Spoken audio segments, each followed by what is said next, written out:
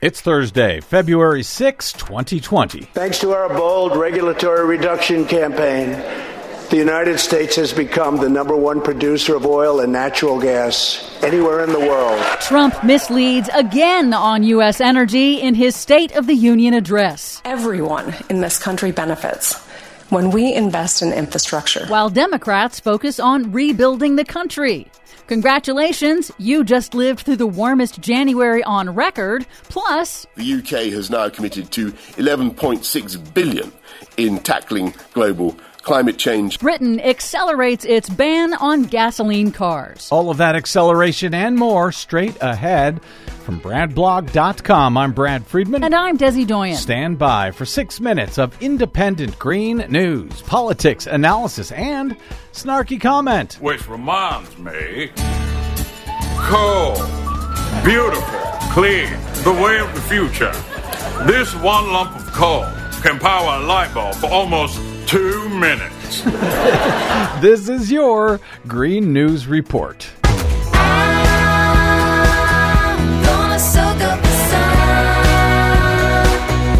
Okay, Desi Doyen, say it isn't true. Donald Trump lied about oil and gas and energy at his State of the Union address? That can't be. Yeah, sorry to break it to you. I know it's a shock. It is. During his remarks in the State of the Union address this week, President Trump shelled out a number of exaggerated, misleading claims and outright lies about the U.S. energy sector, taking credit for actions taken by previous presidents, as he does, like this. Thanks to our bold regulatory reduction campaign, the United States has become the number one producer of oil and natural gas anywhere in the world, by far. So, according to the Federal Energy Information Administration, the U.S. has been the world's top producer of natural gas since 2009. I didn't know Donald Trump was president in 2009. The U.S. became the top producer of oil in 2013. I didn't know he was president in 2013. Well, that was under Obama, but the trend began under Presidents George W. Bush and Obama,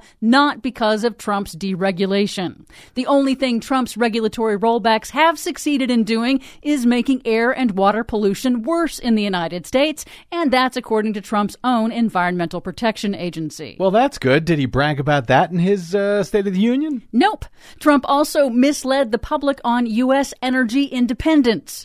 With the tremendous progress we have made over the past 3 years, America is now energy independent. Now, that is just false. There is no such thing as true energy independence with oil because oil is a global commodity. The U.S. continues to import oil and is still vulnerable to global supply shocks. And, of course, we should note that while President Obama gambled correctly that launching the natural gas drilling boom would kill off polluting coal plants, the fracking boom has become a major contributor to U.S. greenhouse gas emissions because of methane leaks, and those have increased under Trump's regulatory rollbacks. Rolling back a regulation from President Obama that would have closed off those methane leaks. Exactly. Trump also touted joining the 1 Trillion Trees Global Reforestation Initiative. Well, that sounds nice. That's intended to plant trees, but he didn't mention that his administration is focused on cutting trees down, increasing logging across the public's national forests.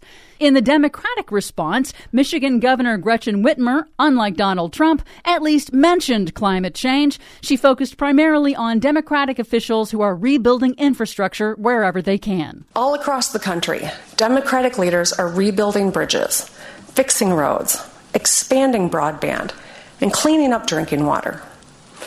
Everyone in this country benefits when we invest in infrastructure. Meanwhile, January 2020 was the hottest January ever recorded since record-keeping began in the 1880s. That's according to Copernicus, the European Union's climate agency, and it's expected to be closely matched by NASA and NOAA analyses later this month. For the first time on record, Oslo, Stockholm, Helsinki, and Copenhagen all remained above freezing for the entire month of January.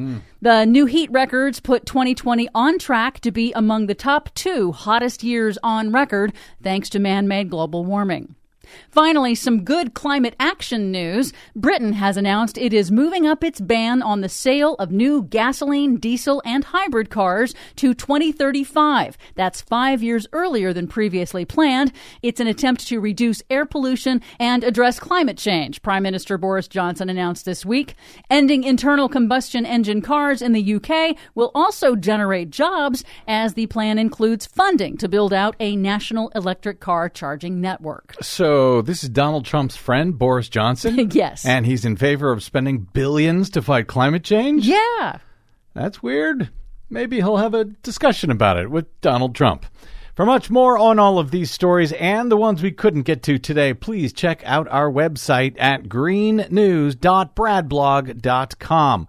Find, follow, and share us planet-wide on the Facebooks and the Twitters at Green News Report, and help Desi and I to keep going with the Green News Report by stopping by bradblog.com/donate. I'm Brad Friedman. And I'm Desi Doyen. And this has been your Green News Report. Beep, beep, beep, beep, yeah.